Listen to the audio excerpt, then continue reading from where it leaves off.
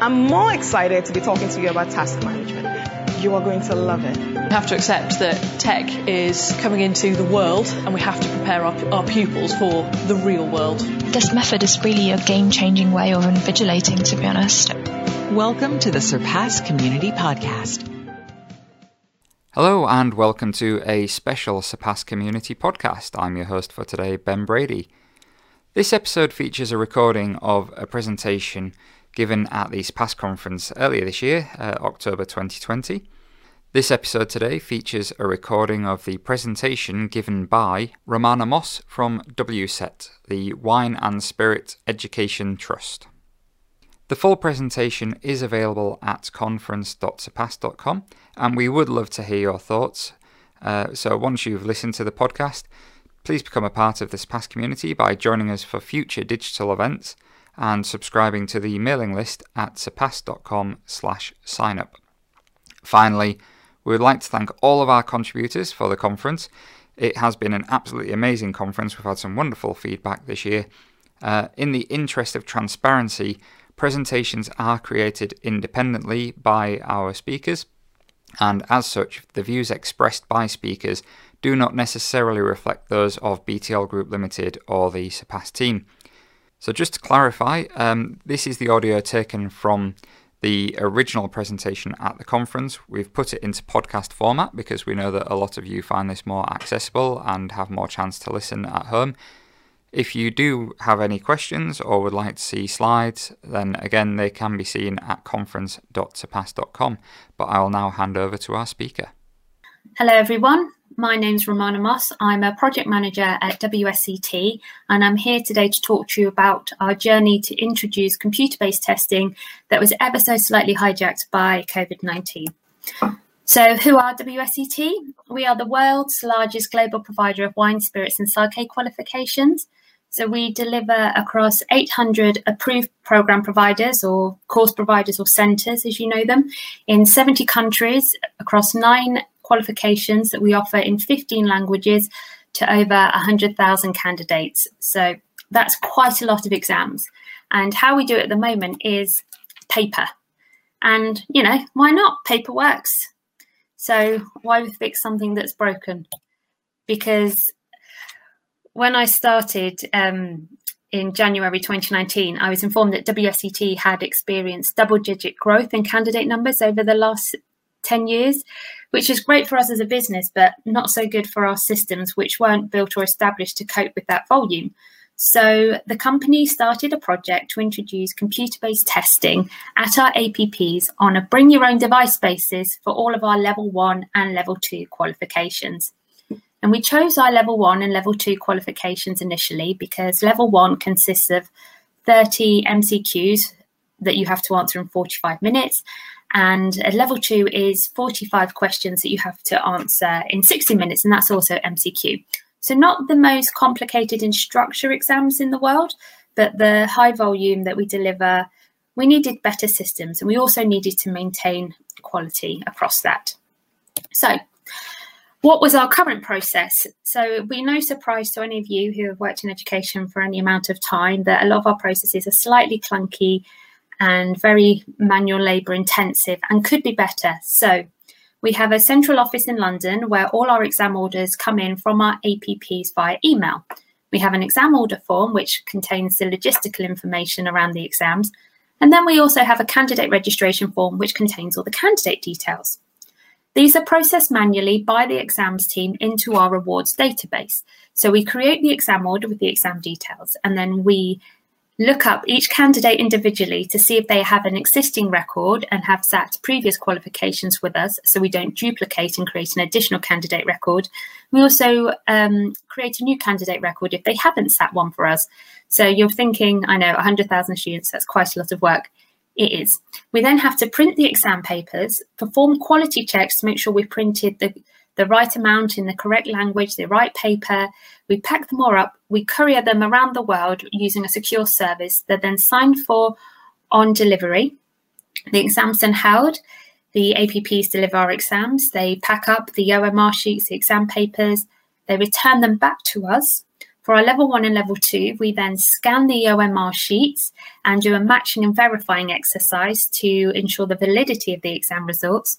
Where we have short written answers or longer answers, we then make up the packs that go out to our markers to be marked, and then they're returned back to us. So some exam packs can make two or three journeys before we actually issue a result. And then once we're certain of the results, we issue a grade list to our APPs. So as you can probably tell, we needed to change, and CBT seemed the answer for us. So what we decided to do, and this is where we very much enter the chill element of my presentation, is we started to plan. And we decided to introduce computer-based testing initially across level 1 SARC because this was the smallest volume qualification by candidate numbers that we had. So for example, for the academic year which ran the 1st of August 2019 to the 31st of July 2020, we had 1,600 level 1 SARC candidates across level 1 SARC in all languages, which when you compare to 43,000 candidates at level 2 wine, there's quite a difference. So we wanted to learn our lessons and implement and establish good practice on a small scale and then ramp up. So we followed this blueprint. We had a plan, we had an aim to introduce computer-based testing for level 1 SARC. We populated all our questions into Surpass. We reviewed the items for on-screen delivery, making sure they still read okay and that no adjustments needed to be made for paper. We then constructed our tests and test forms in Surpass, held internal pilots, drafted some more supporting communication for our candidates and for our APPs, and then we were planning to hold live pilots and then go live with level 1 SARC via CBT. We held one level 1 SARC pilot and we held that at an APP in London. 21 candidates took part. Although most candidates said they'd supply their own devices, only 11 actually did use their own device on the day, and we ended up providing 10 devices. Some of the reasons we couldn't use devices would be that candidates, even though they were told not to, brought work laptops that didn't enable them to download Secure Client. And I should just mention here, we were planning to roll out CBT using Secure Client so that candidates could download their exam in advance into Secure Client, but not be able to access it until they got the PIN from the invigilator on the day. And this meant that when candidates are taking exams at APPs, they're not dependent on internet strength or Wi-Fi signal. So we removed that variable from our exam delivery. Some candidates didn't want to download Secure Client onto their device because they borrowed friends' devices. So that was quite interesting that we'd assumed people would just have devices to take their exam on. The exam on a whole started 20 minutes late because we were double checking everything, making sure everything was okay. I was on site to help, and I'm sure I was a bit more of a hindrance and caused most of that delay rather than letting the invigilators get on with their job. We had 3 issues with questions on iPads. This is because for our level 1 SARC exam, a couple of our questions are, what do these symbols mean? And because the Secure Client app on iPad is written for English only, the Japanese characters didn't display. Our qualification team dealt with that post-exam so we could give the students an exam result. But what we've done is we've decided instead of including the Japanese characters as text, we include them as media so that they display properly as pictures and candidates can take their exam. On a whole, candidates liked Surpass. They could see exactly why WSET was going down this route of introducing it, which was really encouraging, introducing such a big change to have positive feedback where we weren't expecting it, such as the reason behind the change. And the candidates especially liked that they got their results the next day. So we held this pilot on the 17th of February with pilots planned in Paris and Amsterdam. And then I'm pretty sure you can gather what happened. Yeah. Lockdown hit. So not only was our offices shut, our exams team couldn't get in to print exam papers and send them out, but also our APPs couldn't hold classroom courses and exams anymore. So this is when we get to the pop element of my presentation. And I'm going to read this word for word because I'm not that good with physics. Oh, and I should also stress, I've only done my level wine qualifications. I'm not a wine expert either. So, but I do know how to introduce computer-based testing. So please don't ask me any tricky wine questions, but I can give you a colleague who can answer them for you. So when you're popping a champagne cork, the carbon dioxide produces internal pressure that pushes on the cork. Normally, this internal pressure exerts an outward force on the cork that is balanced by a frictional force between the cork and the walls of the bottle. and maybe a force from the cork net on the top of it. However, once the cork starts moving, it transitions from static friction to kinetic friction with a lower value such that the forces are no longer balanced. The cork then accelerates and shoots out of the bottle. So what does this mean? This means for us that the cork is RI exams. And you might think I've used a loose metaphor between my projects and the industry I work in to make a point, and you would be quite right. It's a bit cheesy, but I think it works. So in the picture that we've shown there, if we imagine the cork is our exams and the bottle of champagne was just lying nicely cooling in the fridge, waiting to be opened. This is our chill stage. And the carbon dioxide that exists inside that bottle is our transformational portfolio that we have going at the moment, because as well as introducing computer-based testing, we're also implementing a new CRM, a new LMS, a new website, a self-service portal. It's really a digital transformation. Then all of a sudden, someone picks up the bottle quite violently and starts to remove the cap and the foil. And the pressure from the friction force inside the bottle, our reason for change, starts to grow. And COVID became the catalyst for the static pressure of planned change to become the kinetic energy for force change, and pop, RI exams at WSET came to be. So using the blueprint that worked quite well for Level 1 Saki, we followed the same journey to introduce RI, only this time on a much shorter timescale. So on the 16th of March, I was asked to draft a business case to introduce RI, which I did. We then signed contracts with BTL to introduce, to honour the provision of RI provision, and we signed that on the 6th of April, and then we held our first pilot exam on the 24th of April, just 5 weeks. It was a lot of hard work, but we got there, and I do like a challenge. So how does RI work for us? So we've just got a rough timeline here, but RI for us is a candidate sitting their exam in their home or wherever they were on lockdown.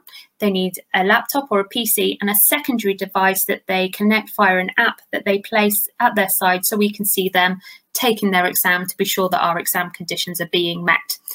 They take their exam via Surpass, they're recorded via their webcam, their desktop's also recorded, and their secondary device records them taking the exam. So our QA team were quite happy that as long as there were no infringements on our exam conditions, that the results could stand. So what we do is 15 days before an exam is due to take place, we ask our APPs to give us their exam order and candidate registration form. If they give us more time, that's great, but we can't do anything less than 15 days. Candidates then get a system check email, which takes them through the setup process they'll go through for the RI exam, such as taking a picture, them holding their ID up so we can do an ID check before we validate the exam results. They check their speakers, they check their microphone, they check their broadband speak. They go through the process with their secondary device of scanning around their laptop or their PC, the four corners of their room, ceiling scan, floor scan. It takes them through everything. And it lets the candidates know if they are able to sit an RI exam. They might not be able to use the screen sharing technology, for example, due to restrictions where they're taking their exam. But we give the candidates time to tell the APP that they can or can't take their exam. We then ask APPs to cancel the exam with us with 7 days notice, so that we give ourselves a couple of days notice to notify BTL if we need to cancel an exam. 3 days before the exam, candidates get an email with a link to start their exam. But if they click on Start Now, they'll only be able to sit the exam at the date and time that it's been scheduled for in Surpass. So if they try and access it early, they won't be able to. Then the exam happens. We have the results in Surpass straight away or the next day, and then we go through an internal process to review the videos and to be sure that our exam conditions have been met, and the exam can be verified. And I'll talk to you a bit about that process now, because that's an area of work that really took us by surprise. I'll just mention here another area of work that really did take us by surprise was the support needed. There were so many variables we had to try and work with, such as candidate devices, candidate age, candidate operating systems, internet strength, Wi-Fi availability, and we had to provide support to our APPs across all of those entities at the same time as introducing this brand new delivery method. So it was quite challenging. We learnt a lot, we worked very hard, but we got there. So I'm just going to talk to you about the review process, because it sounds simple. Oh, you watch somebody take an exam online and then you say if the conditions are met, Like tick, yep, they've met the conditions. Oh no, they had a textbook on the table, they haven't. It's not quite as easy as that. So we have no systems to accommodate the management of RI exams. We have our awards database to manage the exams, but nothing for the review side. So we created this tracker. It's a glorified Excel spreadsheet, but it's very beautiful. And someone from the exams teams populates this tracker with every exam registration for an RI exam. We then have a review file sent to us once or twice a week from BTL that contains an exam status, such as amber, red or green. Green means that it's been reviewed by an invigilator at BTL and no issues have occurred and they believe the exam conditions have been met. Amber means it's a possible violation and BTL would like to refer this video to our attention. And red means that a definite violation has occurred, such as a candidate leaving the exam room, or a quirk we have is no wine bottles, no maps anywhere near the exam, because that could be an answer to a question. And so these are reviewed. Each one is reviewed individually. We quickly gained confidence in the invigilation standards of BTL to the exam videos, and we were able to move to a sampling method of only reviewing 20% of green videos. However, we still review 100% of amber and red videos, which has put quite a strain on our QA team, particularly because the world's starting to wake up a bit and we have been able to deliver our exams, our paper-based exams as normal. So it's created additional workload there, and we cannot compromise on the integrity of our exams. So there are no shortcuts to be taken. We also then put a pass or fail status next to all amber and red videos. And this is a manual lookup in Surpass, because I know you're crying out for APIs, so are we, but our systems just aren't there yet. And then when a whole cohort, everyone in a cohort of candidates has a status, we can release the results. And this has added a bit of time onto how long it takes us to process our results, and again has caused a drain on resource. So how is RI working for us? It is working. We have delivered 8,000 plus RI exams so far, with our biggest exam delivery in America and the UK, but our operational teams are feeling it. And we are suffering a bit with post-implementation growing pains that we are trying to resolve. We are trying to get a good fit for our resource issues. And we've got so many new deliverables coming along, like the CRM, CBT. We want to make sure that we're not just finding a solution for now, but finding a solution that will support our digital assessment delivery longer term. So how are we going to do this? And this is the pour element of the presentation where we have control. We can control that pour. So what are we going to do? We're going to try and reduce the number of variables we have to support. I spoke before about the devices that candidates take and how varying they are. We're going to ensure that we can support this, that we've got people on the ground to answer queries, be available for exams taking place maybe in China or Australia or California. And we also need to control the delivery. No big bang for us for CBT. And what have the key learnings been? That we need to have robust communications and policies in place. And this won't be the first time you've heard this said about RI or CBT. If you've gone to any of the talks across e-assessment, what other ones have we gone to? Oh, I can't remember. Lots of learning conferences out there, but they all mention about RI, about communication being key. And it really is. At the beginning, we were constantly revising and updating ours to make sure we could better support our APPs. And policies, something to think about. If a candidate's done everything they're supposed to, we've done everything we're supposed to, Proctor Exam have done everything they're supposed to, BTL have done everything they're supposed to, but a candidate still can't take that exam, who pays for that resit? That's an interesting one. And our head of QA gave the advice of deviate from existing policy as little as possible. And we've been taking that mantra forward with us where we go. We also need to make sure that we're adequately planning for BAU, something we didn't have the advantage of when it came to RI exams because we delivered in such a short space of time. But that's something we're making sure we're doing now, looking at what's this going to look like when we deliver, how are we going to support this? And then that goes into the resource analysis and projections. Who's going to support this? Is the current resource? No. If not, what does it need to look like? Do we have anyone internal? Do we need to recruit externally? Have we got the budget for it? All those questions. But more importantly, do it in realistic timeframes. So you've got time to have talks about all the three preceding points and make sure that you're going at the right pace for your business at that point in time. I think I've gone a bit over. Sorry about that. That's all from me. And I don't know who this man is in the picture, but I just thought it was glorious. So there we are with our champagne, pouring it all over our APPs. And I love Christmas. It's almost October, getting into Christmas time. What's better than a champagne fountain at Christmas? So thank you very much. And I'd be happy to take any questions. Thank you. We hope you enjoyed listening to today's podcast. To keep up to date with the latest information from our Surpass community, visit surpass.com. We'll be back with another podcast soon. Thank you for listening.